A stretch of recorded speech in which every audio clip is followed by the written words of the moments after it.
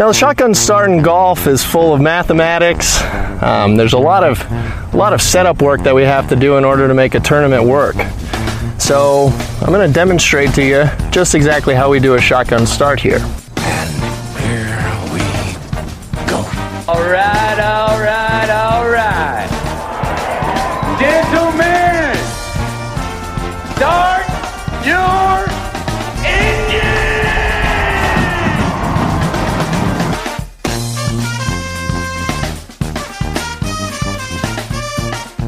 Greetings and welcome to a Friday edition of the Shotgun Start. It is December 16th. Andy, how we doing? Brendan, I'm doing good. Just, I had my, complaining about the cold. People are listening. My, they're praying for me. And I got sent in the mail a nice, cozy new sweatshirt. Thanks to the White Bear Yacht Club.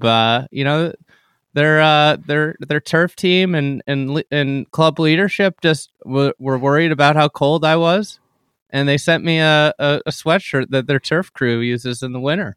Well, so Merry nice Christmas to you. I guess we can expect an honest review for Club TFE of White Bear Yacht Club when you come across that subject. You've been corrupted like you have with kitchen top appliances, countertop appliances, now sweatshirts from golf courses. So there we go.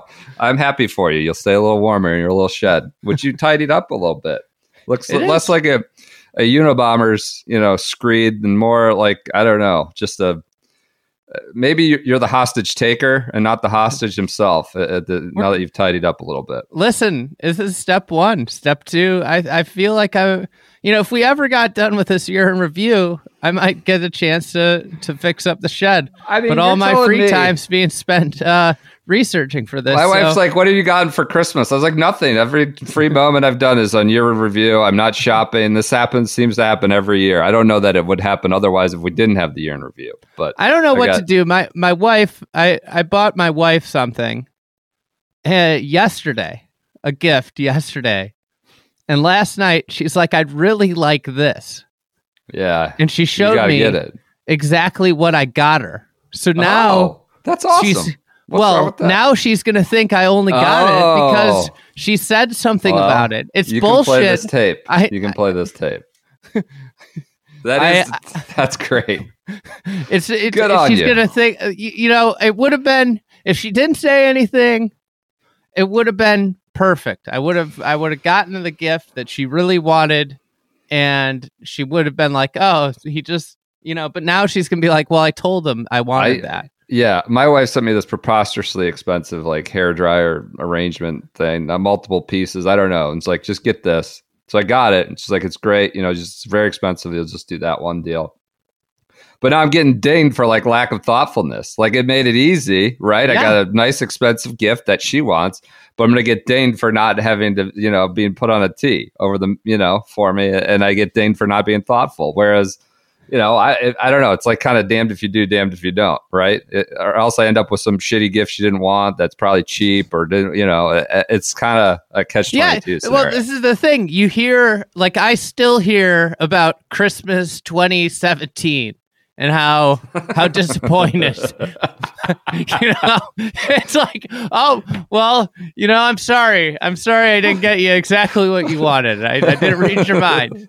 But I think I have a lot of questions. What was Christmas? What'd you get? A gift card to GameStop, Buffalo Wild Wings, or something? Okay,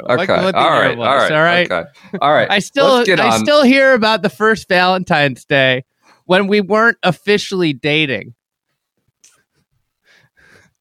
and I didn't really get her anything, and she got me something, and I thought it was a great situation early in the relationship. I knew where she stood, and she didn't know. She didn't know where I stood. There you go. I like that.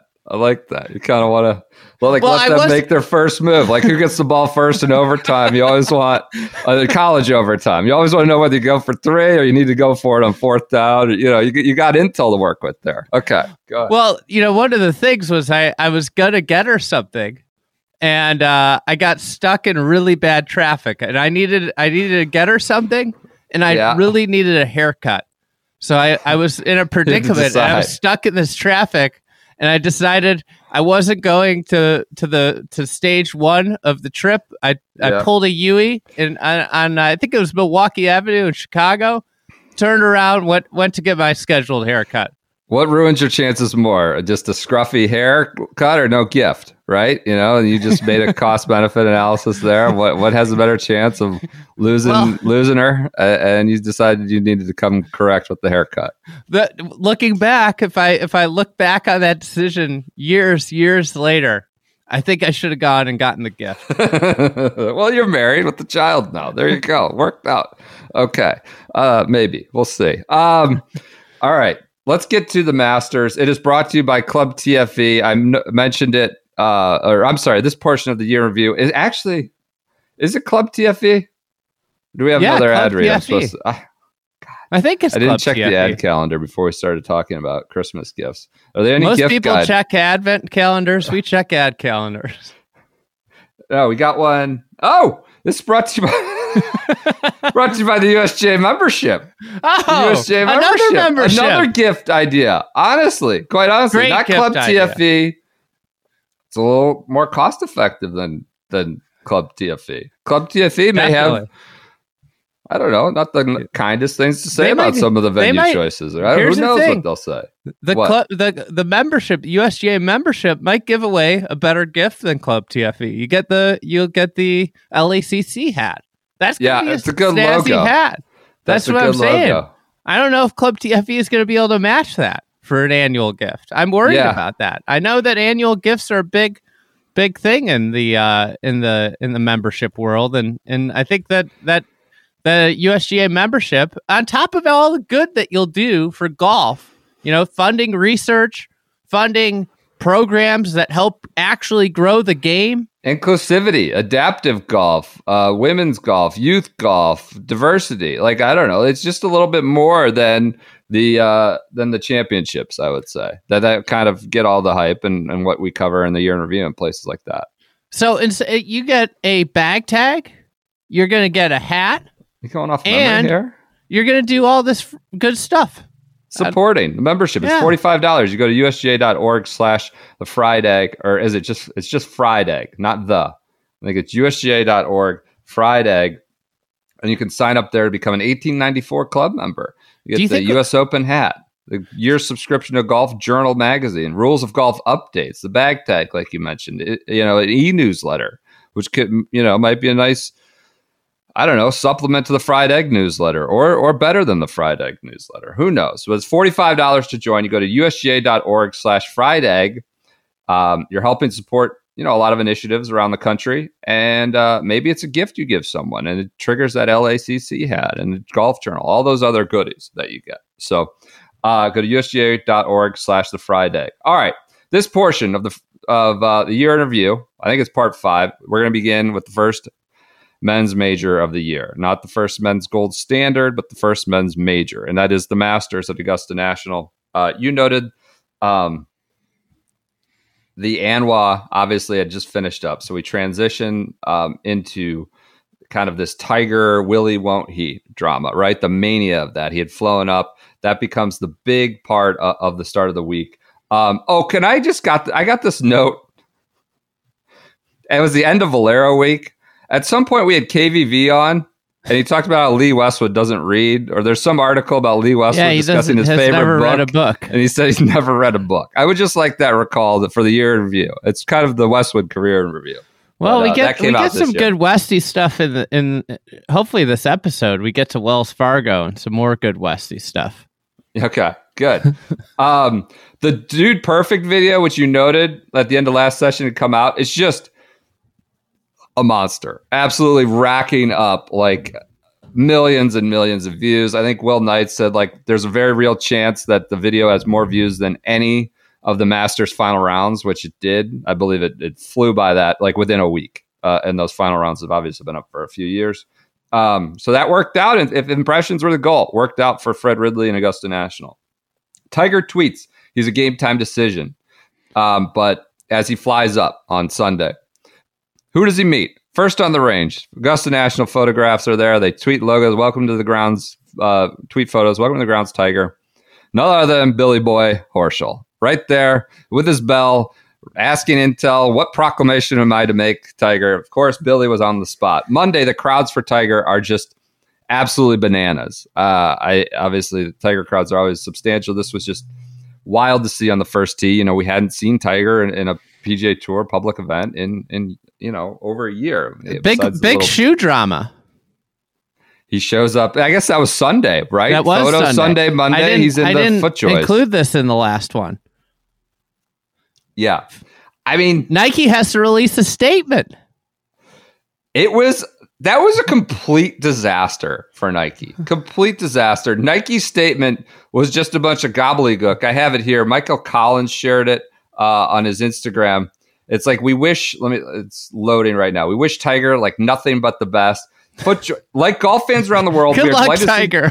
Tiger back on the course. He is an incredible athlete. It's phenomenal to see him returning to the game at this level. His story continues to transcend sport and inspire us all. As he continues his return, we will work with him to meet his new needs. What a punt. What an absolute just abdication of your responsibility. We will work with him to meet his new needs. That was a mess for Nike, quite honestly. Every camera on Tiger. Speaking of injuries, Bryson showed up. He had played, Texas the last 2 weeks. Says doctors told him not to play. What the past few weeks have been very, very difficult on me. Not playing well, not hitting it anywhere where I know I should be hitting it in regards to straight. Okay. Yelling 4 off every tee is just not fun. It's very difficult in your mental psyche as well. You confirmed that the Georgia Peach ice cream sandwiches weren't anywhere to be found. You noted that came out the week before, but that was catnip as soon as the week started. People freaking out that they were putting in these Dove bars or something in place. And people something to look forward to in 2023. Hopefully the supply chain is fixed. I feel like my first master's experience as a media was really hampered. Yeah. As a credentialed media, you couldn't just fatten up in that media center with free Georgia Peach ice cream. That media center, thing to dream about, Well, I think it's a press building. Not called a media center. Press building. That is the gold standard. There was, speaking of the press building and who may or may not get credentials, there was a completely preposterous, weird Q&A Colin with Colin Morikawa. Yes. You have this? I got it. So bizarre. I tweeted it. I remember watching it in real time, probably on Live From. You ready for it? Yeah, you got it. Go for it. Break it I'm up fighting to ask you this question because I'm from the same town, La Canada. Colin Morikawa responds, let's go. I have 2 boys that go to the same college as you. My question is a little weird. Hero, last round, maybe a lot of people ask you about that, right? And Morikawa goes, actually, no. Well, I'll be the first one, okay? Do you really? Everybody has a bad round.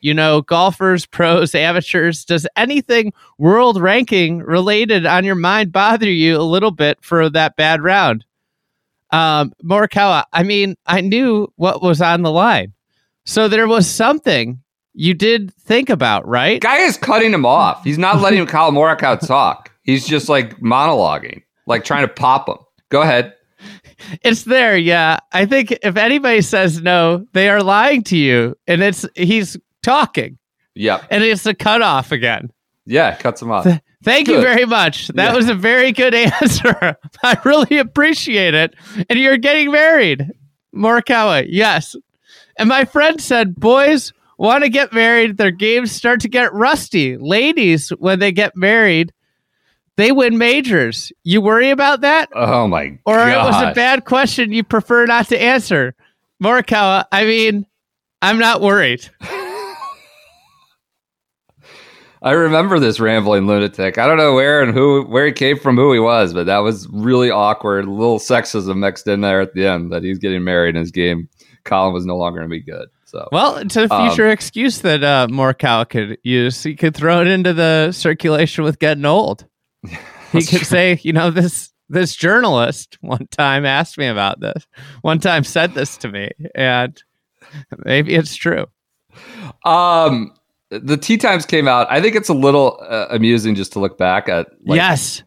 Some of the live concentration guys, whether they knew it or not. There was Bryson, Cam Smith, and Paul Casey were all together. Paul Casey, I think, would eventually WD, right? He was injured. How about Tiger playing with Louis and Joaquin Niemann? Yeah. Yeah, or Louis WD'd, right? And that added to like Tiger's rounds being interminable while he was injured. Yeah, Louis and Joaquin Niemann. Interesting now that you look back on it. James Pyatt, obviously Ray Am, played with Hideki and JT. Brooksy with Rory and Fitzy. Great clique player. What team was the Pyatt on? Ironhead? Was he an Ironhead? No, I can't remember. He bounced around. Niblix, maybe a little Niblick. But yeah, it was just interesting to look at some of the tee times. The Bryson, Cam Smith, Paul Casey one was pretty cool. Brooksy, speaking of, was like all of a sudden he played with Rory and Fitzy, who had great years. Brooks did not, but Brooks was the darling pick all of a sudden. Oh, like, everybody in golf media was like started picking him. He's playing well, or he shows up at majors, shows up at the Masters. He just became a darling pick. But he didn't have he didn't get invited to the press room. He didn't get a press conference. There was there's the Brooksy snub buzz going on. Yep. Tuesday, Tiger says, as of right now, I feel like I'm going to play. And then they asked if he could win this weekend. He said, I do. So like everybody, like he's playing, right? He didn't say I am for sure playing, but he said, as of right now, I'm going to play. And everybody ran with that. He hit the range picker on the live on the range show. And that was just catnip. Everybody was laughing as he dinged it off the range picker. Rob had an amusing quote about Tiger playing close to the vest. He goes, Rob said he once asked Tiger about playing on Bermuda, and Tiger responded, it's all about feel. Rob said, okay, cool. Meanwhile, JT's getting an entire dissertation from him. And that kind of people thought that was a little like frosty and had fun with that. Rob mentioned that recently. I don't know where they played together. Somewhere recently. I don't know what it was. Maybe Sunday at the Masters. He's like, yeah, I got a lot of info out of him. Maybe because he said he saw I was mad at him or something. But go ahead. There's a really cool Rahm Olazabal moment on the range. Was that this year or the year before? I don't know. I feel like it was this year. Years. Maybe it was this year. I thought that was like a prior. It might have been the year before. I'm getting old. I'm losing track of years. But still, only kind of thing you see at the Masters. Spieth, a lot of hoopla over the champions today, as there always was. Hideki had just an amazing lineup with Wagyu beef and miso cod, all sorts of stuff. He goes, Spieth goes out on a limb. I'm going to make people mad in the state of Texas, but Wagyu is the best beef I've ever had. I might have to get carted off, he said, about Hideki's menu. DJ had obviously very high marks for it, and that, his response was instant catnip. What else? Harry Higgs, it was pissing down, right? Remember, it was just soaked at Augusta through these like Tuesday, Wednesday. It's so much water, and they closed the course a lot. Harry Higgs was hitting into like a rocket net. Well, I don't know if it was a rocket net, but we'll say it's a rocket net. Former friends or old friends of the program on his like porch in Augusta, and everybody was having fun with this. And then he started off hot. He was the early leader within the first couple hours. We get into the course changes. Obviously, there's like a wide ranging chat on the course changes, getting deep into like the alterations at 11, the new tee at 15. There were changes at 3 green, right? Spieth had some critiques about that, said it makes it like an auto layup on I'll get to them later. But positive and critical, like the players were, that was like the entire theme of all these players coming through the press center. Rory went really deep on 11 about how there's that depression right of the green, how the pond, he insisted the pond left had been extended some 10, 11 feet. Like there's just a ton of chatter and text around all the changes, 11, 15, 3 green, other places. I think Tiger said something like 13 green has been softened. So you just get all these nuggets from the guys who actually have been walking out there outside of the ones that are obvious. We had one of the best meals of our lives early in this week. Are you talking about that restaurant that never served our food and we sat there for 2 hours? The Joseph A. Bank. Yeah, they seated us outside of Joseph A. Bank. We stood there. Yeah. What was us? Just trying to get a meal at the Masters. But Fred Ridley, we'll go to his press conference real quick.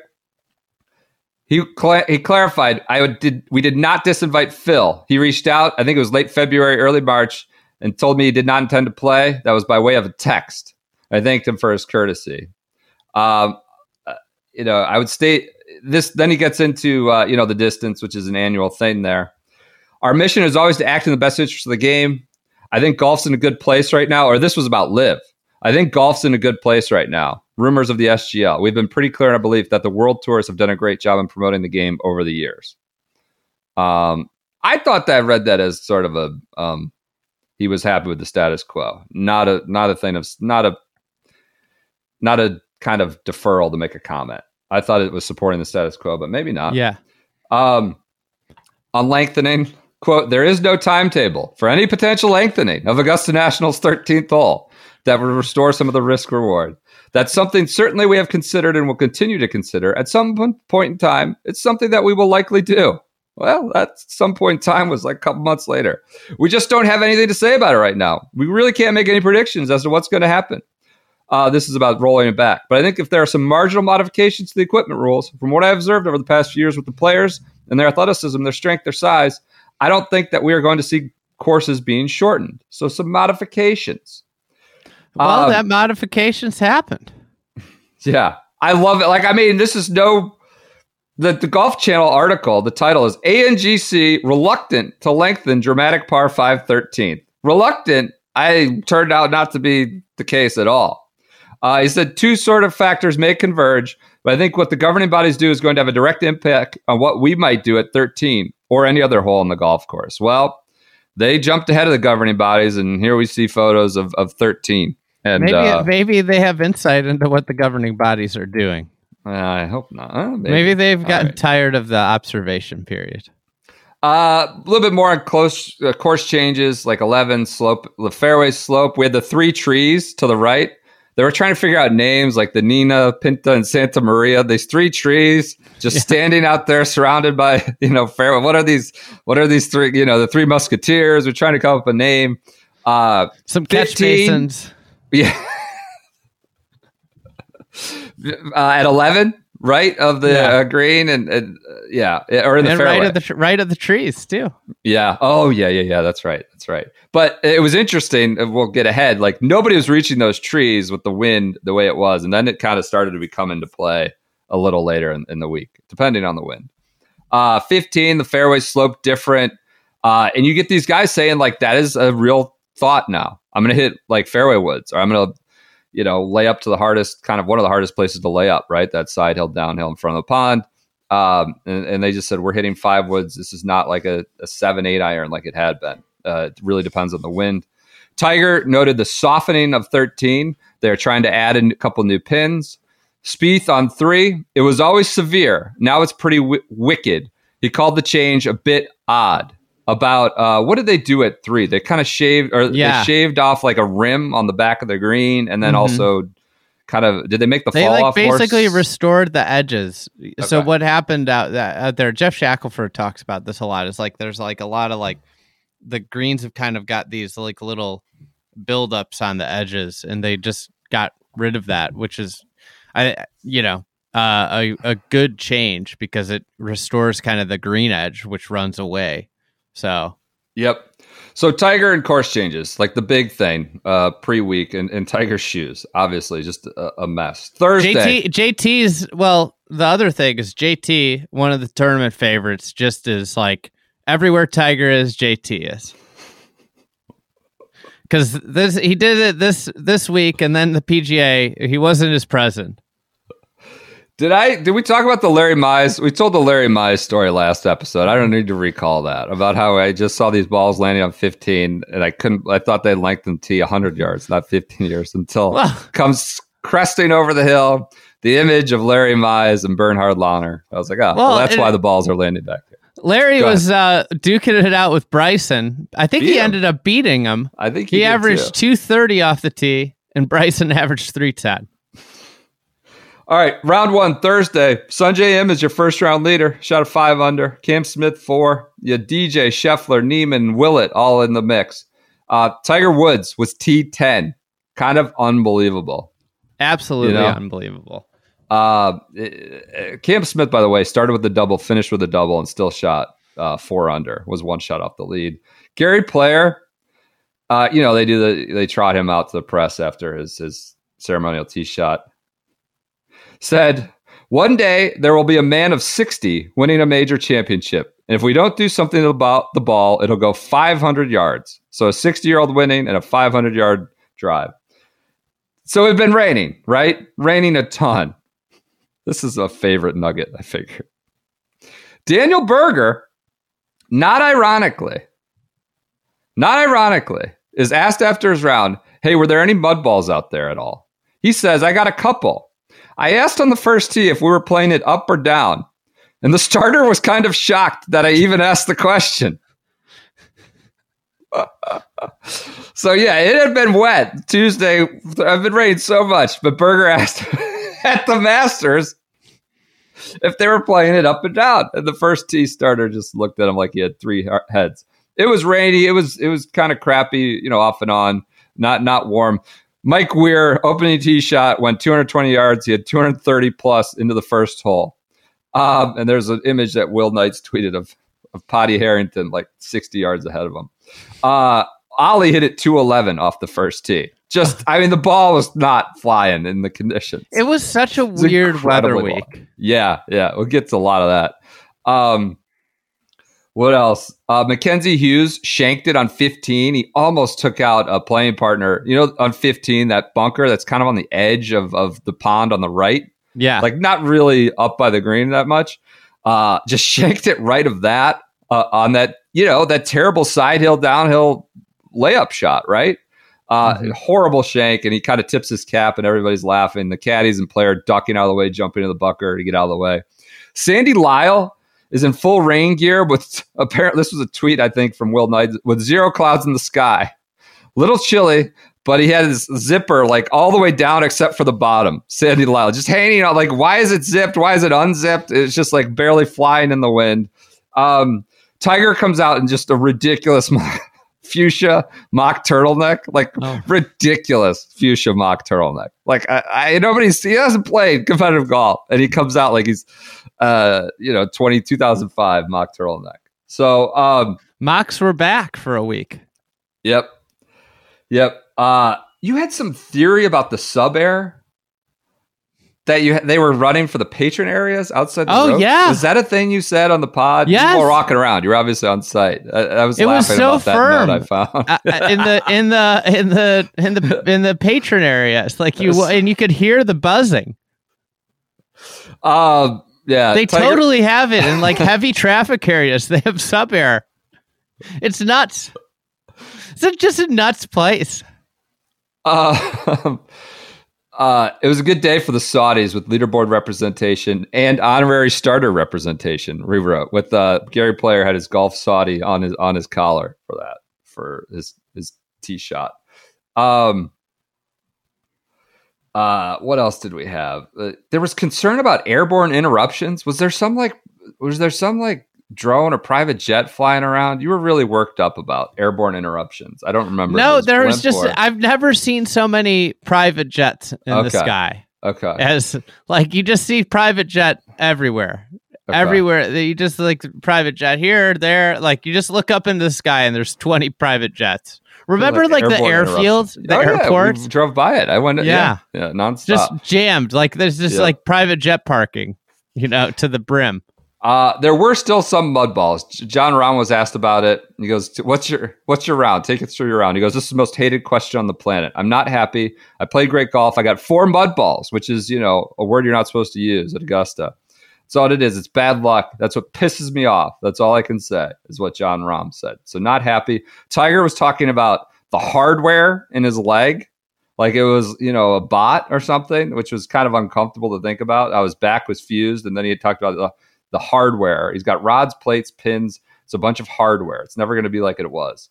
And this was after, he nearly jarred it on 6, had a great round, was T10. Personally, Shane Bacon had a great essay. He was featured groups. Shane Bacon had a great opening essay. Tiger was only on the featured group stream. It was kind of just a real moment as he came back. Personally, slapping the B. Dratty helmet became a thing. At the Dratty cabin, slapped the helmet. I don't know why we were doing that before pods. Hudson Swaffer's head comes flying off on 13. The head of his iron. Oh, the PSG has to release a statement. We were talking about like someone strapped that iron to the back of a hog and roll it in the mud. They're just, everybody starts having a field day about the troops, being dishonorably discharged. PXG had to issue some sort, like this was the player was trying to put, epoxy or trying to fiddle with the club himself on the ground that week. All right, let's move on. Friday is where Scotty Scheffler races ahead. He's 8 under after the round. Nobody's watching him. Nobody. Tiger's out there. You have a theory about this a little bit, right? That's like, it's kind of the easiest circumstances he could have had. Number one player in the world, hottest player in the world, leading the Masters, and not a soul is watching him. It was, it was crazy. It's like the easiest first 2 rounds a pre-tournament favorite has ever had because he was near, but not like super close to Tiger. He was like 3 groups behind Tiger, and he had no crowd, like no buzz. Everybody's talking about Tiger. That's all anybody's talking about, and probably like justly so. It was an incredible thing to be in person watching Tiger. I mean, God, that first round was amazing. The second round, like you could just tell how much he was laboring by, like, it just, it's unbelievable circumstances. But one of the big beneficiaries of this was Scheffler. Yeah, so Scheffler's 8 under, so he's 5 clear after day 2. Interesting that Charles Schwartzel was involved there. Schwartzel was like, he holed out on Sunday on 10. Yeah, do you remember that? Yeah, I do. He was dead last in strokes gained total on the tour coming in this week. I think that in a prior like Valspar something, he tomahawked his club down the fairway, and like he was just not playing well. And all of a sudden he was like in the mix. Like, can we get rid of the Schwartzel portion of this week now? So that was your leaderboard, and the wins like this on Friday. Yeah, on Friday there were more rounds in the 80s than the 60s. Yep. Larry Mize, a little bit on that. He beats Bryson. You already had the averages here. He averaged 230. He was 310. Bryson, we obviously a ton of jokes about it. He described it as a par 67 or 68. He finished 12 over. Xander misses the cut. Spieth, double bogeys on 18, misses the cut with this, at 6 over. So first ever missed cut at Augusta. This was Spieth's DL3 moment. Oh, because it tuned him up for RBC. The wins were crazy. This was a really fun one. Like 3, 13, 15 were really much more difficult. And 1, 5, 11, 18 was really, really hard. Became really hard. What else? Billy was just baton twirling like crazy. Everybody's having fun with him. Saturday. Just like going nuts. I got Saturday, he and Hatton in a minute here. But Thick Boy had a meltdown, just completely was losing his mind about just not being able to figure out the Augusta puzzle. Jason Kokrak showed up in, I think, I might post a reel, like a carousel of this, the worst outfit of the year. It's like yellowish, greenish on green, on different shade of green, on a separate shade of green. It's a disaster. What else do we have to? More rounds of 6. Just a really hard day on Friday. Saturday, Scotty Scheffler tightens a little bit. He's 3 clear of Cameron Smith after Saturday. He had a drop situation I'll never forget the 18th hole. It was kind of unbelievable. You want to go right into that? He's like, it looks like it's, it could be just really close, and he hits it in there. That was like the most incredible par of all time. There were questions. Shackelford was all over his drop. Yeah, so he did almost like the Bryson thing when Bryson was an amateur, like hard tug left, right? Into the just kind of the native bushes and not just the trees. Then wasn't there some thought about it? Like, was it a good drop? And then I think there was a separate issue about like, had he like tamped down the pine straw or moved the pine straw? People, I think that might have been Friday. Oh, that was Friday. On 18, but that was on 18, I think. Yeah. Right? And this one was a drop left. He stepped right behind his golf ball. That's what it was. There were stomped. Call-ins. People were trying to figure out, was he kind of improving the lie? And things. This is your leader by like 5. And do we have another, Tiger situation where people are calling in and they got to make a call? On that drop, this is an amazing Faldo. Just Faldo had a tough week. He spoiled Rory's hole out on 18, which we'll get to. But this is the drop.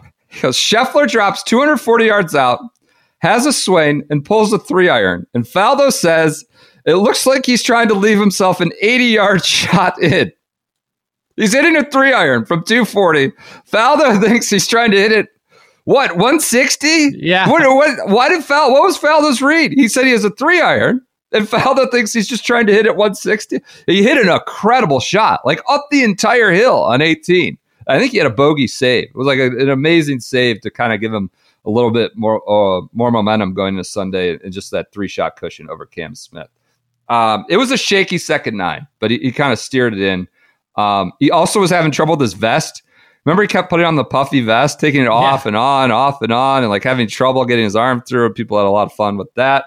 Cool thing, Dylan DeShare tweet, Harris English showed up. Wasn't even in the field, was injured, drove up to watch Tiger, which was kind of cool. He was injured and he's just walking around. We did get a note that Bryson showed up on Sunday, who had missed the cut, and he walked around and watched. So there was a little bit of that happening, which kind of, I think, probably only happens at the Masters. I wonder if Bryson will show back up for Tiger round now that he's a live boy. Probably not. I don't think you'd be welcome by Tiger, at least. Bubba hits like the shot of his life. The shot you like in terms of maybe not the most high stakes moment. I don't remember this from the right. Oh, in the, just yes, the middle I was of the walking woods. right by. I was walking right by. It takes the slope in a You know who I was talking downwind. to at this point? What? At this very moment, I was talking to 10 Cackett, my guy. Oh, I mean, it's honestly, look it up. Bubba Watson, 18 Saturday shot. Quote, nobody in the world would have tried that shot I tried. Nobody on the planet. I think he's right. We can sit here and they can tell me they would try it. There's nobody that would have tried it. I don't believe they could have pulled it off. I mean, he is smack dab in the middle of the woods, right? Yes. And hits it to like 2 feet, cut through nasty downwind, takes the slope on the right half of the green and goes, like, it is unbelievable. I know this is an audio medium, but it's worth describing. Look that up. What else happened? Hatton makes an 8 on 13 on the par 5 and does this machine gun thing. He just starts air shooting like parts of the green on 13. When did he talk shit about Augusta? That was Sunday. That was Sunday. Okay. They asked him, he was asked on Saturday about not controlling his emotions. He says, no, when you're clearly on the bottom of the field during the weekend, even if I feel like I've hit good shots out there, I've not been rewarded for them. I'm just trying to ideally get off the course as fast as possible. This is Saturday, so it's starting to build up. I'm not rewarded for good shots, and I'm trying to get off the course as fast as possible. He took a run at Southern Hills, too. Yes, he did. So amazing. You know, this was the year before Billy was in featured groups, which was the one where he slipped and fell on his ass. Well, and he was slamming the bag down. He had to make an apology. So he's in it again the next Saturday with Hatton. Like two complete hotheads. We're like, oh my gosh, what a gift from the content gods. Billy at one point puts his arm around Tyrrell as they're walking off the 16th tee. It's kind of like just Billy having to be like the counsel for everybody. I love Tyrrell. He gets upset, but he is over it. You can talk to him 5 seconds after you got pissed, and he's fine. There are guys out here that mope and pout and carry themselves when they hit a bad shot, and they're not fun to play with. So Billy pumping up Tyrrell, walking with his arm around him after, Tyrrell's been machine gunning the air and all this stuff. It's unbelievable. Billy does more baton stuff. I think it was 11. I think he dropped it. He was like throwing it down. I think he threw it down the middle of the fairway. He chucked his club down 11. So Billy was worked up himself while also talking about Tyrrell Hatton. Oh, overheard on the Amen Corner stream. So I don't know, the broadcaster saying it to themselves. It's a tweet from Andy, you. Amen Corner broadcast and Billy Horschel. Quote, you ever had a conversation with them? Quote, response, oh my gosh, don't let him catch you standing still.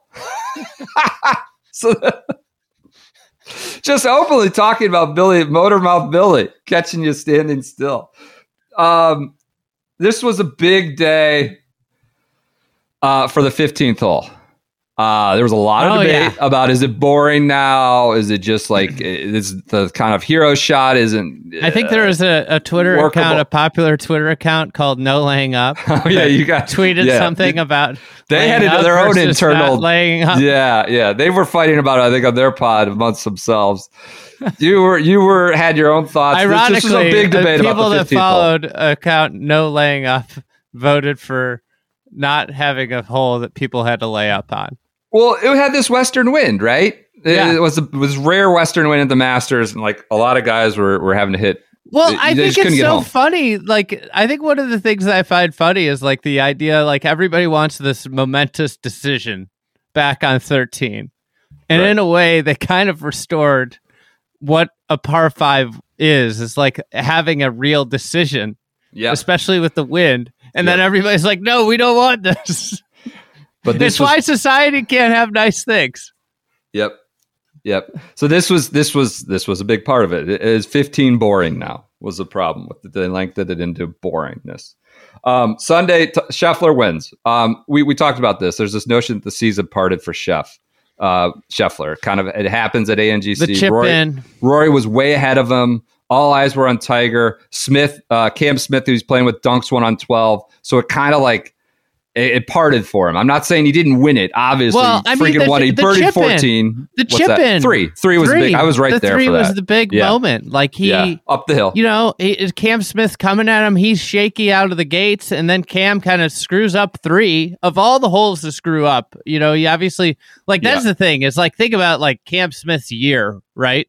And think about how sloppy he was in this event with the doubles, the bookend doubles in round 1. The 3rd hole and the 12th hole in round 4. And like, oh man, and this could have been it. I mean, anybody, that was a big moment for all the longtime believers in momentum, such as myself, and a tough one for the detractors like you.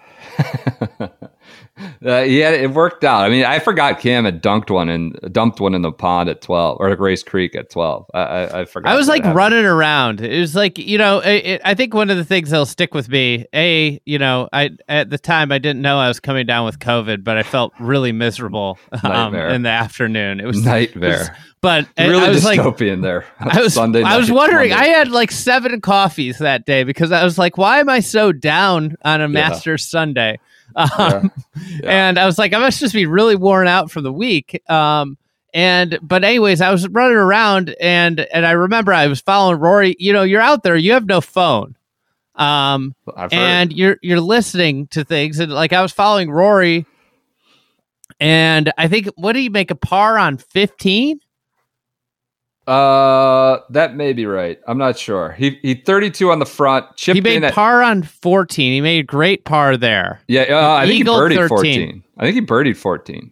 He eagled 13, right? He eagled 13. Chipped in at 10. Remember, he chipped in off the green on 10, which is a rare birdie. Went out in 32.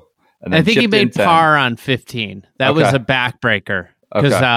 Because that's when I jumped back over, because Smith was like, you kind of thought Smith was out of it, but then he was making a run again, and I got over there just in time to watch him rinse it on 12, and then I got back to 18 for Rory's chip-in. It was kind of a crazy. I was like running around. Yep, that's what kind of happens at these Masters Sundays. So Rory will do that real quick. So he obviously holes out for 70 on the 72nd hole. It has that awkward celebration a little bit, throws his club in the bunker, does like kind of the jazz hands thing that people have fun with. And then everybody's saying, is Rory going to win when he had no chance of winning? No, he didn't. Point. He didn't have a chance. I don't think I've ever. I mean, that's not true. That's not necessarily true. Oh, you're still defending Rory.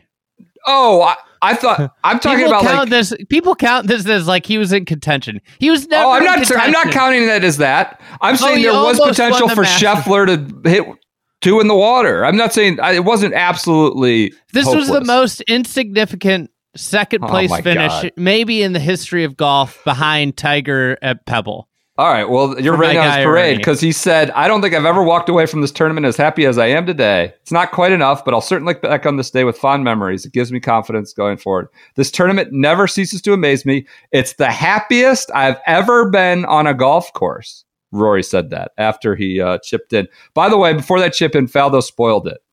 Faldo, and he gets, roasted. We're talking everybody, like all like Big Cat from Barstool, like the mainstream media. Everybody it's not just golf Twitter. Everybody was destroying Faldo. He said, quote, "Something crazy has just happened. Something amazing just happened. I don't want to spoil it. Nance quips, I know what it is." And Faldo would talk about it later. He goes, "That was a rookie mistake. I've been up there for 18 odd years. That was my first cock up," he said. So people just lost their mind when he spoiled Rory's hole out from 18. Colin Morikawa then matched Rory. I don't know if you remember that. He holed out from the bunker. A little less of a sidewinder, kind of taking the back slope there. But he holed out. They high five, celebrate. He shot, I don't know, he ended up 5th or something. What else happened here with Scheffler said, he cried like a baby this morning. I was so stressed out. I told my wife, I don't think I'm ready for this. I just felt overwhelmed, which was like pretty cool quote. Kevin Na 5-putted on 16, which I forgot about. I think 16 might have been a different pin up top on the right. Yeah. And people were mad about that. Na was going up, down, and people were happy about that. Tiger calls Stu Sink Kitchen. He's like, I saw Kitchen had an ace at 16 the other day, and people, I think this is a revelation for many. They just calls him Kitchen, as in kitchen sink. And then what else? Just to wrap it up, here's Tyrrell Hatton unloads on Augusta National. Rare to have a pro unload on Augusta National. He goes, you can hit good shots here and not get any reward for it. Quote, it's unfair at times. I don't agree with it. If you hit a good shot, you should end up near the hole, not then short-sighted into a bunker because of the slopes that they've created and stuff. I don't think it's a fair test at times. When you hit good shots, you're not rewarded for it. It shows. I think it's how the course is set up in general. You don't really have to miss a shot, and your next one you're really struggling to make par. With how it runs off the greens here and slopes there, you are chipping into, and obviously how it's cut, it just makes it really hard to even get chip shots close. I think everything is exaggerated here. So straight up calls it unfair and exaggerated. And that's, we'll leave you with that. Tyrrell Hatton, just ripping Augusta National, which was a subject of critique, or I don't know, subject of examination because of the changes all week. All right. Anything else on the Masters? No. This is a great week. RBC Heritage? On to Spieth's DL3 moment. You were another guy. You were kind of NA. You had COVID. I had COVID. I was driving from Augusta, Georgia, back to Chicago, and let me tell you, that was an awful experience, an awful life experience. Oh, this was not good. I was supposed to go to Hilton Head with my family. We had put a deposit down. We had paid. I had tested positive. Oh, it was not good. Not good week for us. We did get a podcast in with like Kyle Porter, and then I think that was it. But you were driving you got wiped out hard. You got hit hard with COVID, and you're driving from Augusta to Chicago. Not good. I'll never forget the drive. This will give a little insight. So I'm driving. I pick up a car Monday morning, and I'm driving, and I'm cruising. I got like a little adrenaline still from the Masters. Yeah. And I'm driving, and I get to like, I'm like seeing how far I could get. I'm driving back to Chicago, obviously. and I'm like thinking, okay, Indianapolis is in my sights, like something like this, make my next day really easy. And I hit Nashville right at rush hour, and it starts just pissing rain. And it takes me 2 hours to get from like the south side of Nashville to the north side of Nashville. And at that point, I'm like thinking, can I even drive like 20 more minutes? And I got to Louisville, and I checked in a hotel, and I just was there, and I almost didn't make it out of bed the next day, but I managed that next day. The drive was awful. You were in tough shape for like a good 10 days or so after this. But I remember dropping you off at that Augusta airport to get a rental car. It's like, it's a really dark moment in this podcast history. But whatever. We're moved on. RBC Heritage, this was a big week for Liv. Quote, Norman said he let the Masters go off. We've respected the Masters and let it go off, but now our journey is finally coming to fruition. For the players, not for me, he said. This was a telegraph. Their rightful place to have what they want. That's what they are still very, very interested. We have players signed. Contrary to the white noise you're hearing out there, the interest level, it's off the charts. Well, I've had a player who's won a couple of major championships sitting in my very office here 48 hours ago, which was a great Will Knights. Will Knights had a great joke to that. What if the guy who'd won a couple majors was Greg Norman himself sitting in his office? Nobody knew if anybody was actually signed up for this thing. He told the Telegraph about Phil's quotes coming out. It was a kick in the teeth. There's no question about it. He said, quite honestly, doesn't matter who plays. We're going to put an event on. There's a $4 million first prize. I hope a kid who's 350 in the world wins. It'll change his life. There's also the Telegraph reports that Westwood, Poulter, Bubba, Na, and Kokrak are 5 to go. You make a joke, I think, because Na, Kokrak, Bubba, you're like a Link soldier and a troops are going. This might be a covert operation to undo Liv. You had a good joke there. Bubba, so his name is out there, tweets his future schedule, like in a notes app. Yeah. And it's all like it's going on the PGA Tour into September. It's conflicting. He asked, like, should I add one? Yeah. And he gives this wink emoji as if like it's kind of a non-denial denial. You know, the first event he listed was opposite this reported Live London event.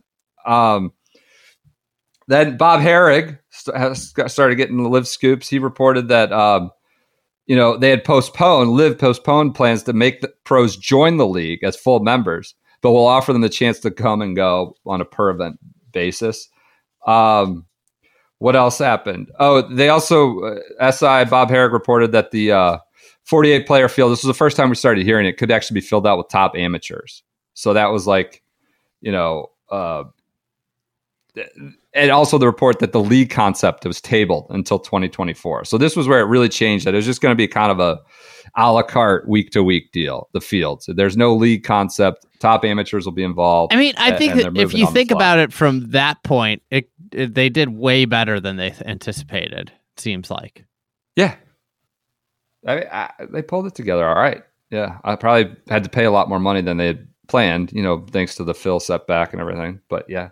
Onto the RBC itself, had a good field, 5 of the top 10, 13 of the top 25, like a really good field. Morgan Hoffman was making a return on a major medical, right? And he had been in the news with that Daniel Rappaport profile.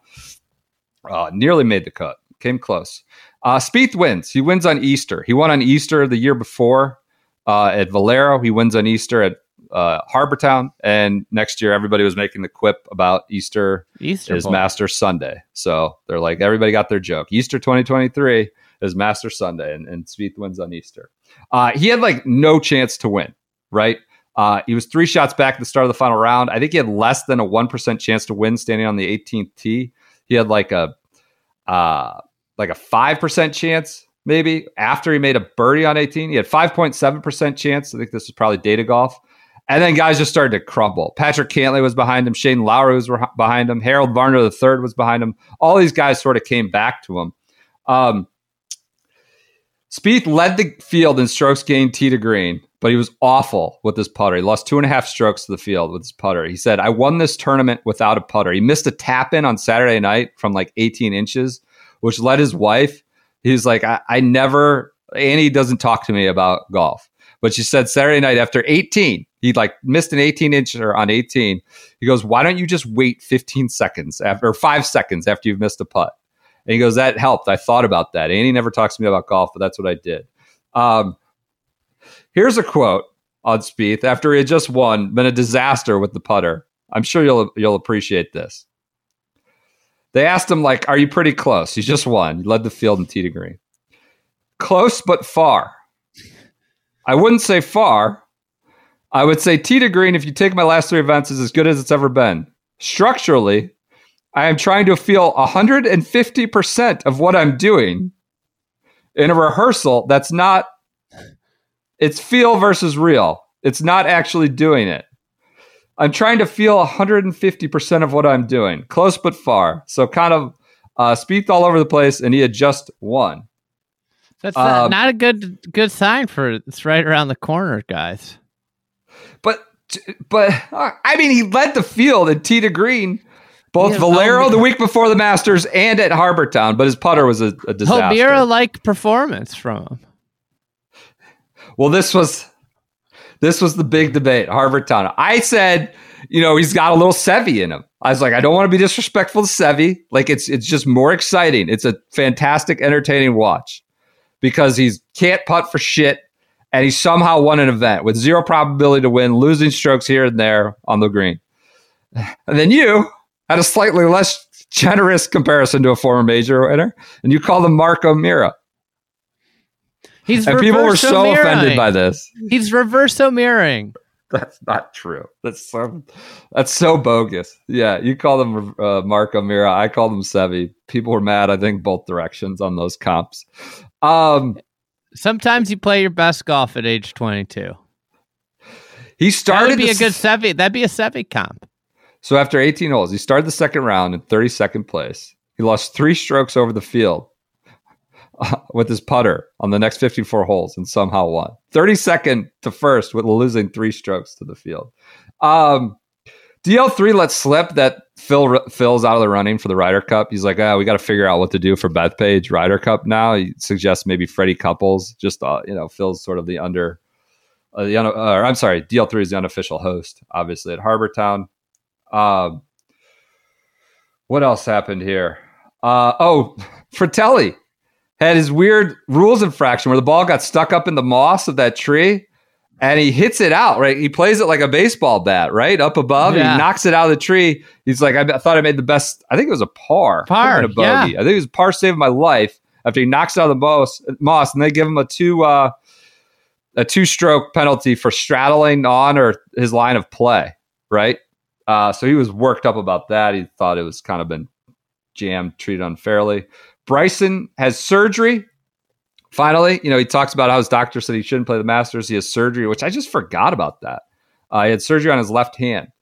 He tweets pictures from the hospital bed. What else happened here? The Western Intercollegiate at Pasatiempo. There was a lot of anger about the greens. These college kids were like putting to and fro in the greens. And like these former pros, Steve Flesh, Robert Damron, were like talking about how the greens are out of control. Like we were popping back, like the speeds are out of control. Like this is like, what's wrong with the superintendent? What's wrong with Pasatiempo?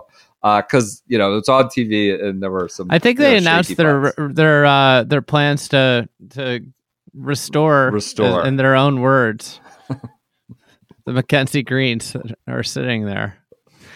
JT tweets at Ryan Palmer about like what is wrong with how do you get these Zurich teammates, because it's announced that he's playing with Scotty Scheffler for the field, and JT is like, what did you do to do this? You've had Rahm, you've had Spieth, now you have the number 1 player in the world, the hottest player in the world. Tugboat. It's a tugboat. Eugenio Chacarra and Sam Bennett. This was a big week. Eugenio Chacarra takes his name out of the PGA Tour University, and everyone applauds them. They're staying in school. This is awesome. They'll leave for the pros when they're ready as possible for Eugenio Chacarra. The big ups to him to stay in school, take his name out of the running as a PGA Tour U grad. That's awesome that we're getting him back in college. That did not happen, as we know. He'd be winning on Live in the Bangkok event, within 6-7 months. And that's it. Can I just make a real quick point when we're talking about Palmer and Scheffler? Yeah. I think we need to talk quickly about Scheffler's run. And like when you're hot, you're hot. I just, this whole research through Q1, he won at Waste Management. Impossible Bay Hill conditions. He won in a match play format against like DJ, Billy Ho, the best.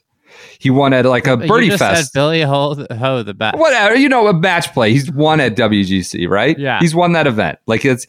He won a match play event. He won at a birdie fest like a TPC Scottsdale. He won at an ass kicker like Bay Hill, and then he won the Masters. Like, unbelievable. It's just different kinds of golf in different conditions against different fields and different pressures. Like, it was like the all-time unbelievable heater. So I just wanted to get that out as we conclude a lot of this Q1 research. All right, moving on. Also, at this point, it's unfathomable that anybody ends the year as the number 1 player in the world but Scotty Scheffler. And that also is a credit to how damn good Rory McIlroy's rest of the year was. Right? That's true. Yeah. And it goes to, I don't know if I mentioned this in the Valero. Rory missed the cut. Okay. And he switched golf balls that week. There was a big I don't know how I missed that, but there was I don't remember saying anything about it, but he switched golf balls. It was all this big news at Valero. Rory switching golf balls a week before the Masters. I think we got in some barbs about, is this his juggling moment for this year? But I saw an interview recently, and I can't. I apologize. I just this is just something I brushed across on social media. I don't remember who, but Rory talked in detail about the golf ball change and what it did, how big of a deal it was for him because of the spin with the wedges, which has been a huge problem for him, like a massive problem from him since he signed with TaylorMade. Wedges, yeah, spinning. And I believe Wells Fargo week he re-upped with TaylorMade, which it's great that he finally has a freaking golf ball that he can use, and not he's been with TaylorMade for 6 years or whatever. It's like I wonder this is like the plight of professional golfers, right? You had Jack Nicklaus playing like awful equipment for a few years. You had Tiger, behind the ball, trying to win majors, with a lackluster golf ball for a couple years. Of course, Tiger was also ahead of the times with a golf ball. So it's just it's just a fascinating aspect of golf versus other sports. Like everybody plays with functionally the same football equipment, the same basketball equipment, the same baseball equipment, unless you're Sammy Sosa and you're corking your bat, or Mark McGuire takes Albert steroids. Bell. Yeah. So like the thing about golf is these golfers make these equipment decisions that sometimes are to detriment to their career. And I wonder if Rory will ever look back and be like, you know what, like I used a ball that didn't work for me for like 5 years of my prime. Yeah. Anyways. All right. Zurich I just wanted to call that out about Scheffler. Again, this is an all-time heater. Really impressive, obviously. Go ahead. Do you know Zurich. What the big news of Zurich week was? Do you remember who was the newsmaker? Henrik Robert Stenson? Garrigus. Oh. So the week starts with Eamon Lynch reporting that Robert Garrigus has requested permission from the PGA Tour to play in Live London. There's just so much fun. Everybody's getting off their shots. Garrigus is 44 years old and at the time is 1,043 in the world rankings. So this is from Eamon's article. It's expected that fields for live golf events will largely be comprised of journeymen for the PGA Tour and the DP World Tour. Norman recently admitted that amateur, as you talked about. So Garrigus is just like, he's kind of like Charlie Hoffman before. He's like the cannon fodder. He's just thrown out there. The tour clearly, like, I think the tour was fielding more requests than this. This was just the one they decided to leak. They decided to leak Garrigus to the Wolves and just show. I'm guessing that this was a ploy. This is all just, this was I mean, you had a report there. It's like not Kokrak, Poulter, Westy. Like, this isn't a field. Like, this isn't enough. And so people were kind of body bagging him at this point. Yeah, and they're I think they were using it as a scare tactic. Look what happens when you go to live. Like, you are just going to get run over the coals. Yeah. And so they leak out Garrigus. And it's like there had to be so many other guys that requested, like, it's like how many Korn Ferry guys were requesting waivers to go play for $25 million, and you just leak out 44-year-old Garrigus. Well, we would have, while we're on it, the Mexico Open was the next week. Bob Herrig reported that 15 of the top 100 and more than 70 players overall were registered for the inaugural event or had asked for waivers. So interesting. 15 of the top 100, not insignificant, but it is, I guess, if you're 85 to 100. Okay. Zurich. I forgot about Garrigus. Norman expresses interest in playing in the Open Championship, but he would need an exemption or to qualify. This was when the ESPN Norman doc was going on. Yeah. And I found which they had scheduled for Masters Week on ESPN. And Augusta had to put their thumb on the scale. ESPN's a rights partner. They're like, the hell you will be showing a Greg Norman documentary during our tournament week when, he could take the headlines. Go ahead. All right. So they moved it. And Garrett tweeted, I am proud to announce that I, too, intend to play in the 2022 Open Championship at St. Andrews. I just chuckled at that. That was a big joke. Catnip of the week, beyond Garrigus. This was the catnip of the week. And it is kind of fitting that we're talking about this PNC father-son week. Yeah. Arkansas golfer John Daly II has signed an NIL deal with Hooters. And on the Instagram, the caption is, "I've seen my father's great relationship with Hooters over the years, and I am proud to continue my family's association with this iconic brand." You don't see a lot of Hooters around anymore. At least I don't.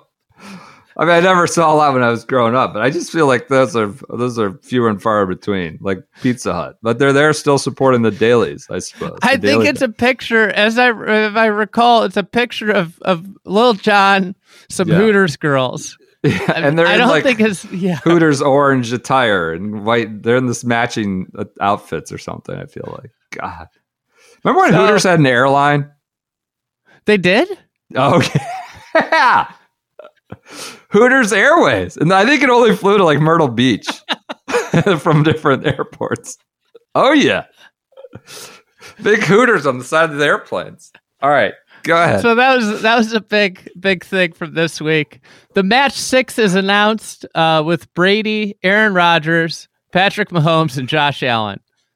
I think judging from the season, two of those guys probably shouldn't have been playing golf. That's true. That was a big announcement. Football only. There's no golf. Phil involvement. Also, obviously, that's right. That's right. Phil's dark. This is when he's still gone dark. Dark. You know what we didn't include in the Masters recap was Bryson saying Phil's gone dark. Phil's gone dark. Oh, that's good. Immelman, I assume it's Immelman. He posts a photo from the international team dinner, the President's Cup international team dinner in New Orleans, and it's in front of a giant Lil Wayne painting at the restaurant they went to. All right. Okay. And they said, "We've got a special hometown guest in the house tonight. Thanks for joining us, Lil Wayne." It was just another humorous social media moment of the week. The USGA makes a huge announcement. It adds Pebble as an anchor site and announces all the future championships at Pebble Beach. So 2023 U.S. Women's Open, 2027 U.S. Open, 2030 U.S. Senior Women's Open at Spyglass, the 2030 Senior Open at Spyglass, the 32 U.S. Open, the 35 Women's Open, the 37 U.S. Open, the 40 Women's Open, the 44 U.S. Open, the 48 U.S. Women's Open. Got a lot of Pebble coming your way. Well, it's a pretty place. Yeah. That sounds like okay. No, it's it's a historic, pretty place. Should have a lot of championship golf there. Yeah, we should, you know. But it's just it's an overwhelming amount of Pebble coming our way. It's as if there aren't any other golf courses in America. Nasa Hataoka wins the Wilshire event at it's the DIO Implant LA Open. The notable thing of that was Jin Young Ko had like a Vandeveld moment. And the Branca on the 17th at Wilshire, she tried to hit a few shots out of it, ended up making a quad, and cost her a chance at winning the tournament. I think Hataoka probably still wins, but the quad, she ended up finishing 5 out of the lead. And if it had a quad on the 17th hole. Let's get on to the Zurich here. One other amusing thing that I found was a Clara Rogers tweet. And she had screenshotted, I think it was a Polina Gretzky. It was DJ and Paulina's wedding weekend. Yeah. And it was an Instagram of a note. Yeah.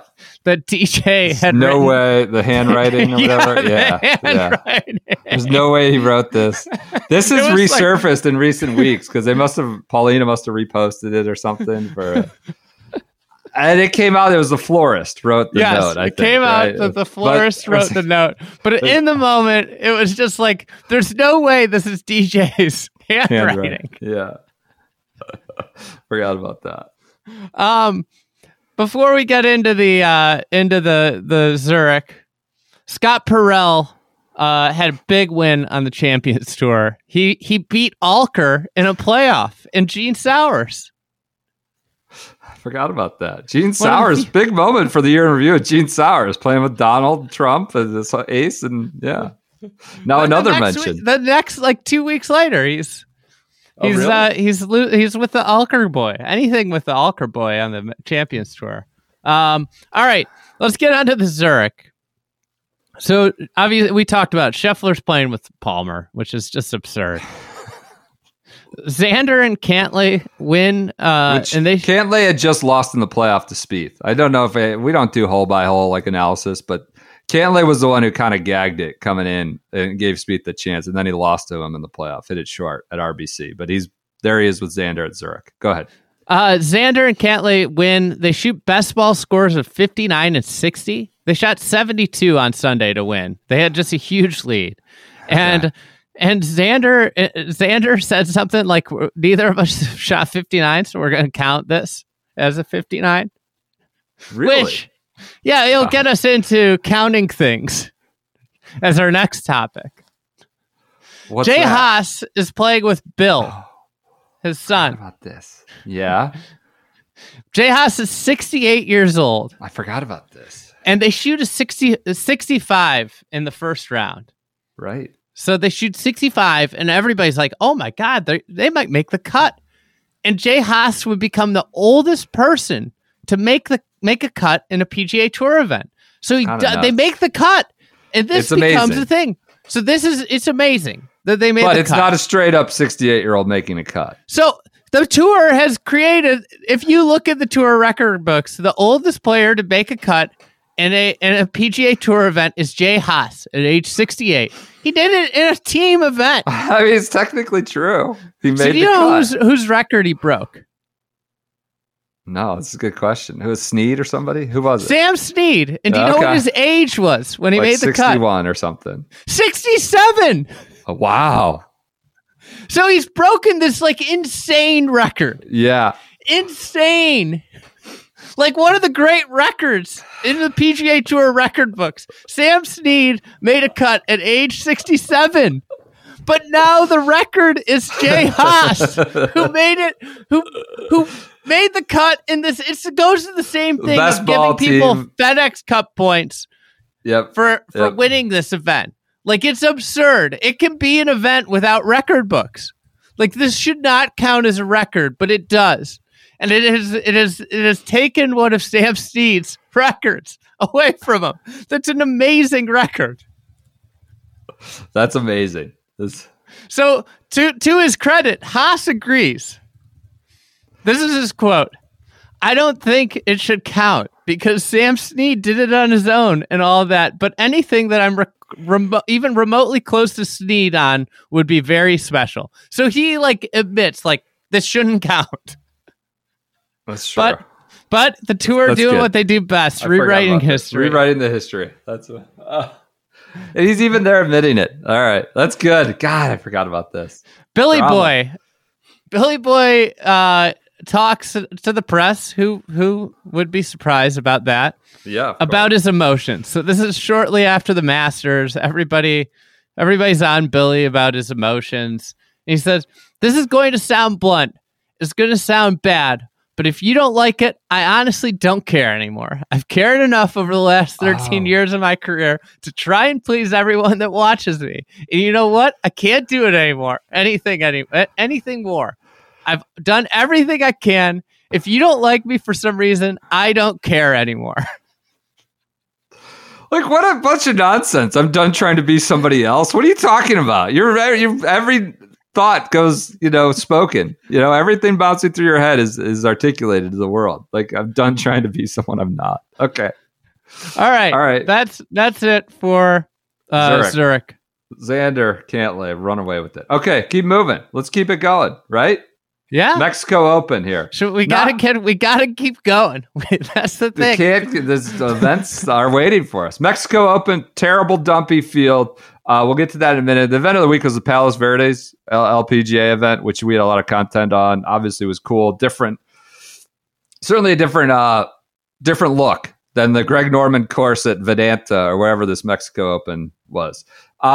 This week, Phil Mickelson reappears with some, like, I think Fire Pit had it, like this grainy driving range video in San Diego. Yeah. And everybody's like, the Thick Boy Brigade, we said the Thick Boy Brigade has added a new member because he looked a little hefty.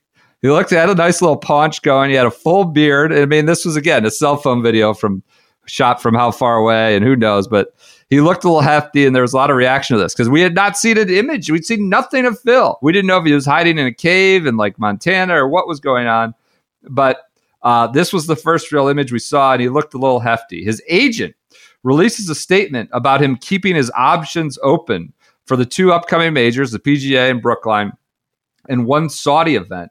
Bob Herrick said that, the 15 of the top 100, I just mentioned that.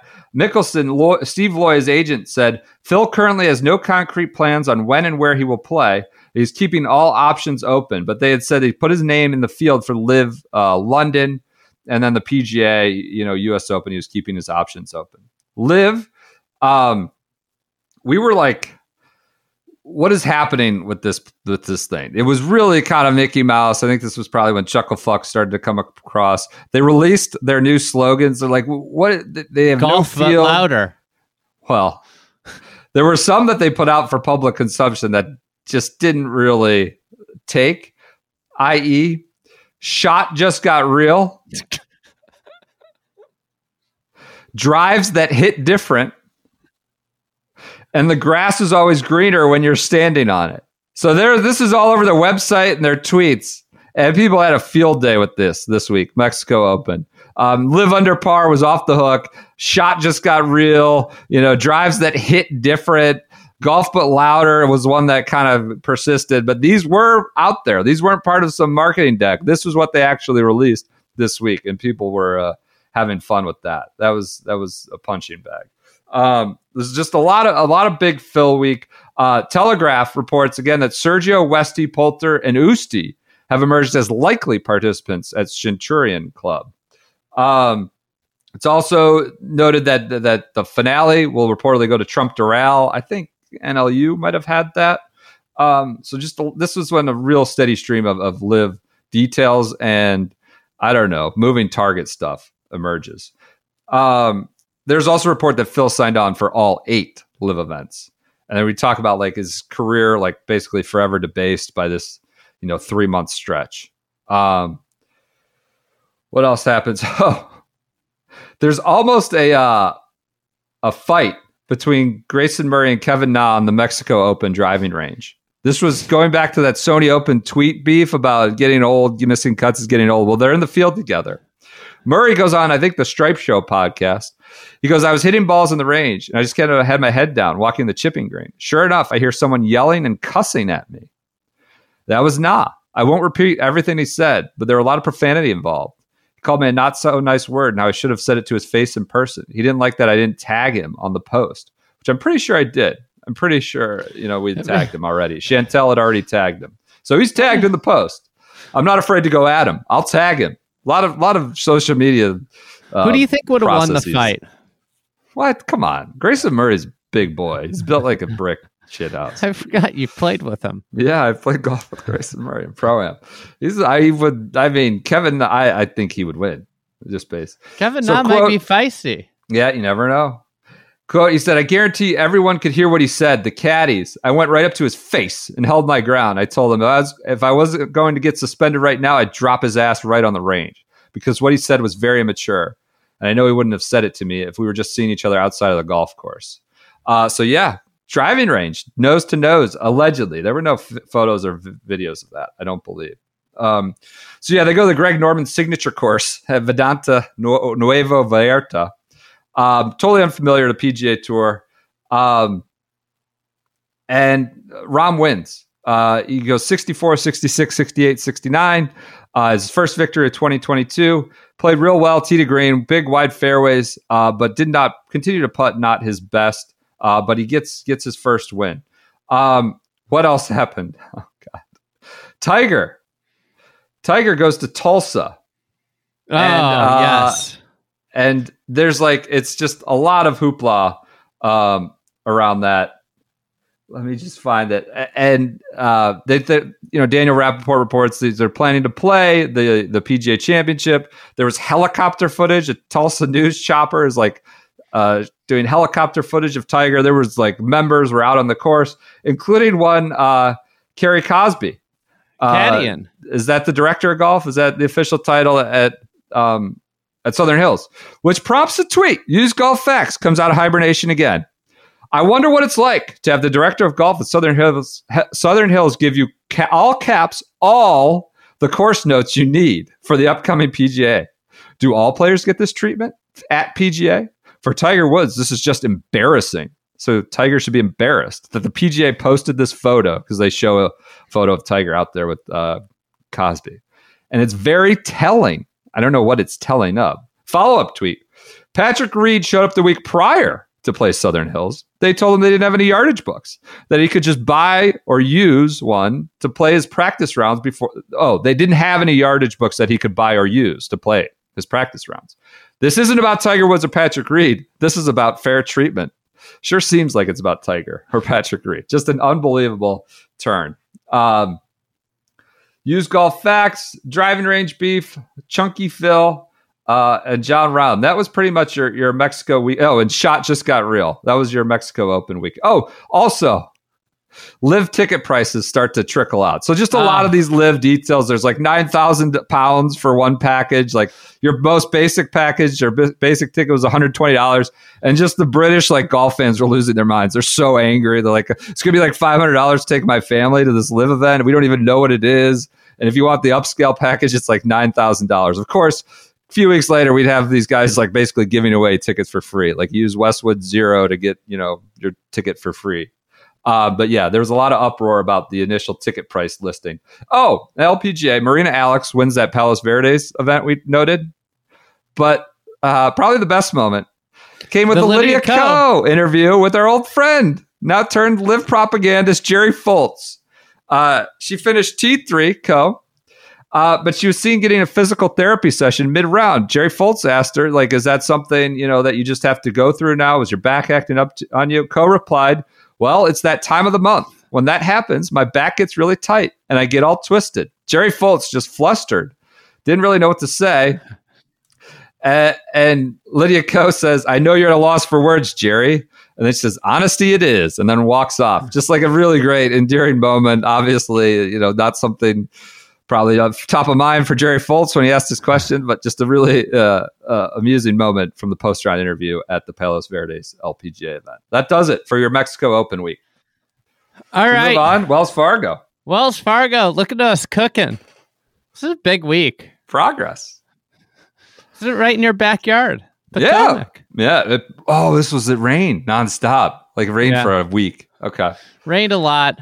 The week starts with a Norman interview with ESPN's Mark Schlabach. Yeah.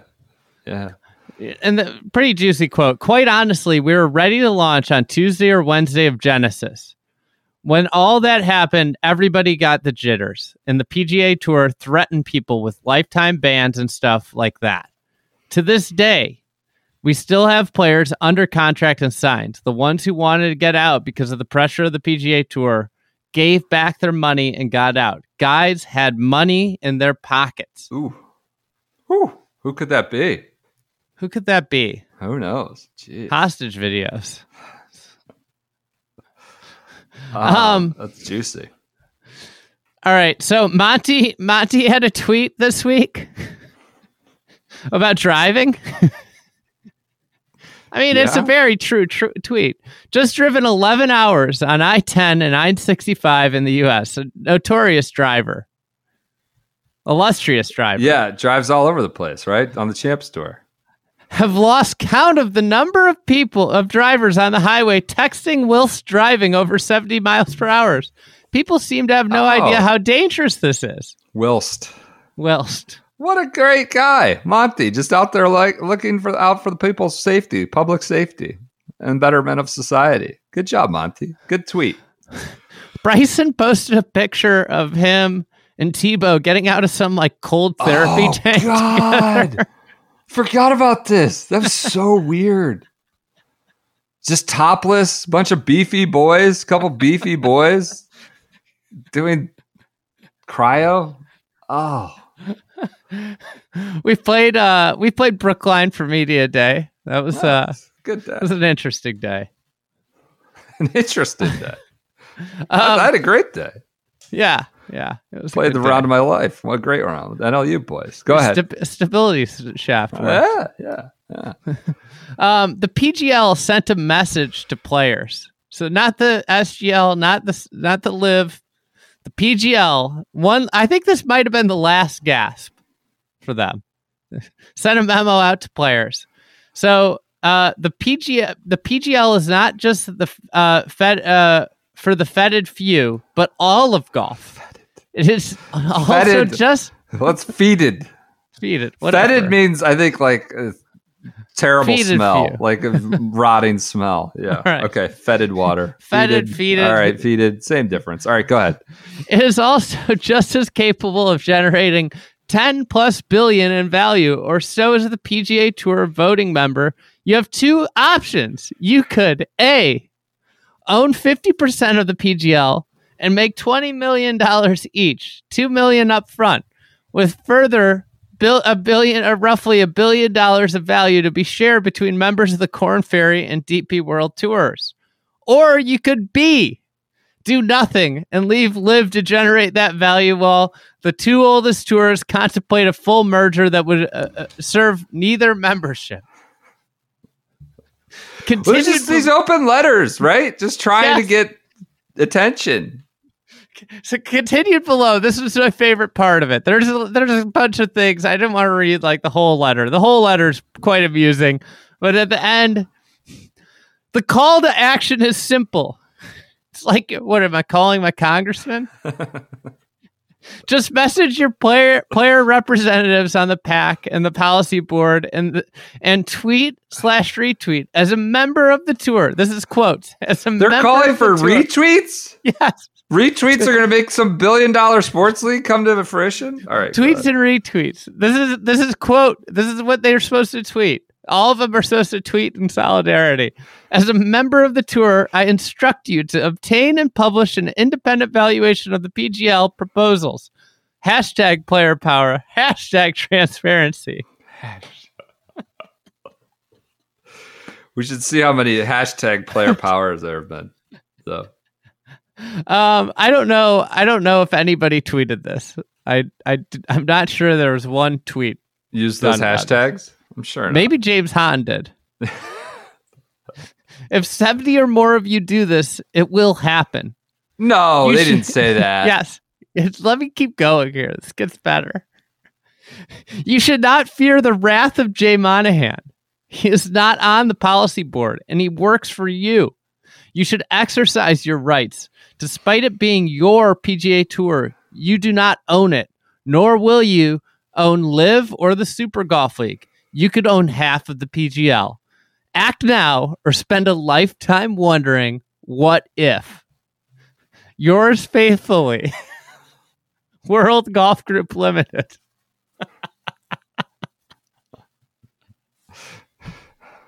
I mean, look. We can live a lot of stuff. Yeah. Act now or spend a lifetime wondering, what if? Retweet. Hit that tweet, fam. Hit that follow button, fam. All right, the piss bear won on the Euro Tour, and now let's get to the redemption of the piss bear on Mother's Day. Was it Mother's Day? Didn't I have a tweet about the piss bear winning on Mother's Day warms the heart or something? Okay, go ahead. Let's get to the real juice of the week, and this was provided by one Sergio Garcia. Oh God. So Sergio is on PGA Tour Live. He's in a featured group, and he hits the ball over, I think, on the 10th hole. This is the same hole that gave us the Jolie D Sun Kang. This might be the greatest hole in golf history. I call it the river of content, or the way I forget. I think I called it the river, and I've been told like grounds crew and people that are now refer to that area, that hazard, as like the river of content, the hazard of content. Go ahead. So Jolie D and Sun Kane, and then now this. The 42-year-old Spaniard was caught on PGA Tour Live mouthing off to a rules official after receiving a ruling with which he didn't agree, and it turned out that the official was in fact wrong.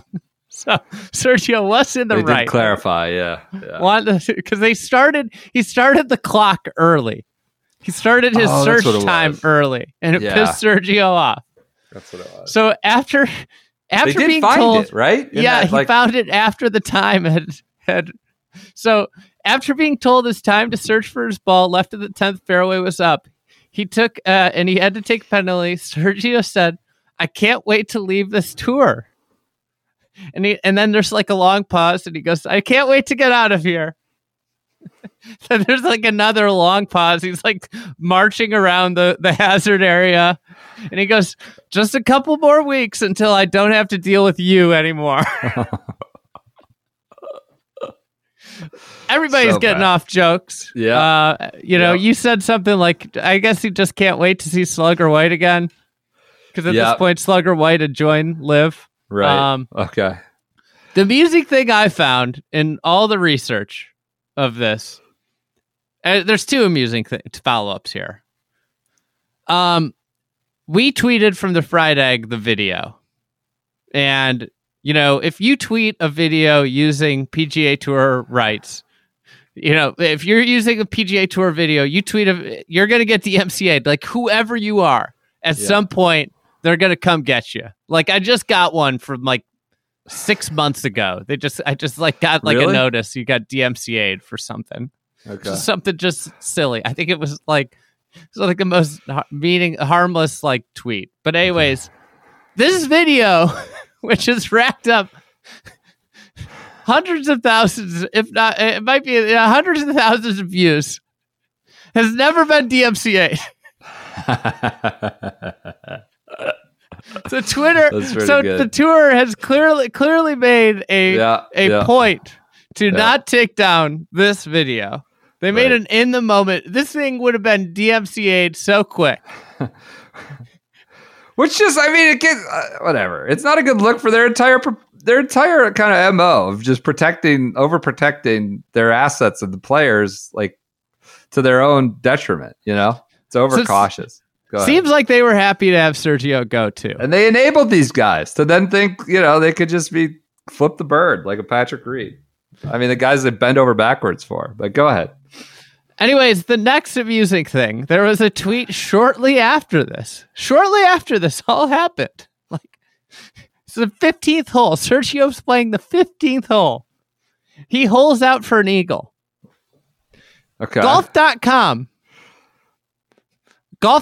official golf.com account, tweets, Sergio with an eagle hole out on 15 to get within 2 and silence the haters. I forgot about this. Silence the haters. We're all just haters. Sergio is being wrongly persecuted by people after 25 years of on the record. Of course, a lot of people quickly pointed out that this was the same outlet that took a buddies trip to Saudi Arabia and wrote about how Saudi Arabia's great buddies trip location. Silence the haters. Of course, everybody was just hating on Sergio. Yeah, the golf.com's kind of, now Jack's suing them or they're suing them. And it was just Jack, apparently. I don't know. Golf.com's tampered down the Saudi stuff. But go ahead. So anyways, the tweet then gets deleted shortly after going live. Yeah. We're all just haters. That's all it is. Another thing that happened, another catnip live thing involved Lee Westwood. At this point, Westy Island has been pillaged. This is when maybe the lowest of lows on Westy Island. So what happened? Led to the deserting. So Jamie Weir interviews Westy at I think it was the Betfred British Masters. Yeah. And Jamie just twists him into a pretzel. Just gets him to say exactly what he wants. Right. So he said, Westy goes, it's an opportunity to play in a big tournament against some of the best players in the world in England. So Weir presses on with the moral implications of getting involved with a Saudi Arabian funded organization. Westy, who, has never read a book in his life, seemed rather unbothered by it. So he falls right into the trap, and he goes, I think Saudi Arabia obviously know they've got issues, but they're trying to improve. They're trying to do it through sport, which a lot of countries do. I think they're doing it a lot quicker than some countries that are trying to do it, and that maybe worries people or scares people because they don't like change. So basically, much like his good buddy, Graham McDowell, who might not be as sharp as he thinks he is, No. Westy has just explained sports washing to the world. Walked him right there. Jamie and Westy walked him into it. You tweeted, Pierre Folke might be in the running for Ryder Cup captain at this rate. Because Keimer also was announced that he was asked for a waiver. Yeah. This was Stenson hadn't even bailed yet. Stenson hadn't bailed yet. There's thins out here quickly after this year. We'll see. One other amusing thing that happened. So Max Homa won. Yep. Battled out Keegan Bradley. Thank God. Besting Keegan Bradley. It was a rough watch. Keegan was taking a long time on Sunday. This was the worst weather. I just remember. Just the worst. Rained all week here. Like gray, just constant. Okay. One other amusing thing that happened. Mark Leishman's in a bunker, kind of standing 45 degrees to the right on the green. And this, again, we're not a visual medium. Maybe we could get a cutout of this, but standing 45 degrees to the right of Leash on the green is Corey Connors. And Leash hits a cold shank down the line. It was like he was slapping one down the line. Just going the other way with it? Yeah, going the other way with it. And it's right at Corey Connors, who hops out of the way. And the ball goes in the water. Foul ball. Yeah. I think Will Knights had some joke that was like, you got to stand in the box and take one for the team and get to first base. But obviously, we went this is just a contact hitter using all parts of the field. All corners. I love that. God. So the big but not powerful first baseman just sends a little pop down the line and finds a hole in the defense, goes right in the water. Oh, that's good. One last thing, just a note. We just talked about Scheffler's great year. Cam Young had his third T2 at this point in the year, so it's May. He's had his third T2. Yeah. And obviously he has another second place finish at the Open. Just a spectacular year. Awesome. We made some progress. That's it for Wells Fargo. All right, we got from Beefy Masters episode through Wells Fargo. We'll start next week with the Nelson PGA at Southern Hills. Maybe we get to the U.S. Open. We'll see. We'll start that early. I don't know. Are we gonna do Monday? We're gonna do a PNC recap probably. We'll see where we're at. We got to get this done before Christmas. Anyways, next year we'll pick it up with the Byron Nelson. All right, everyone, enjoy your weekends and enjoy the Charlie Join Catnip. Club TFE. If you we posted our first review for everybody to see one of the things you're getting. The hour 40-minute mark. Here you go. This is gonna be it's an amazing Sandhills review. Like you'll find it on other. You might like the photos. You might like the illustration. Audio cutouts. You might like the audio. The audio cutouts are sneaky great.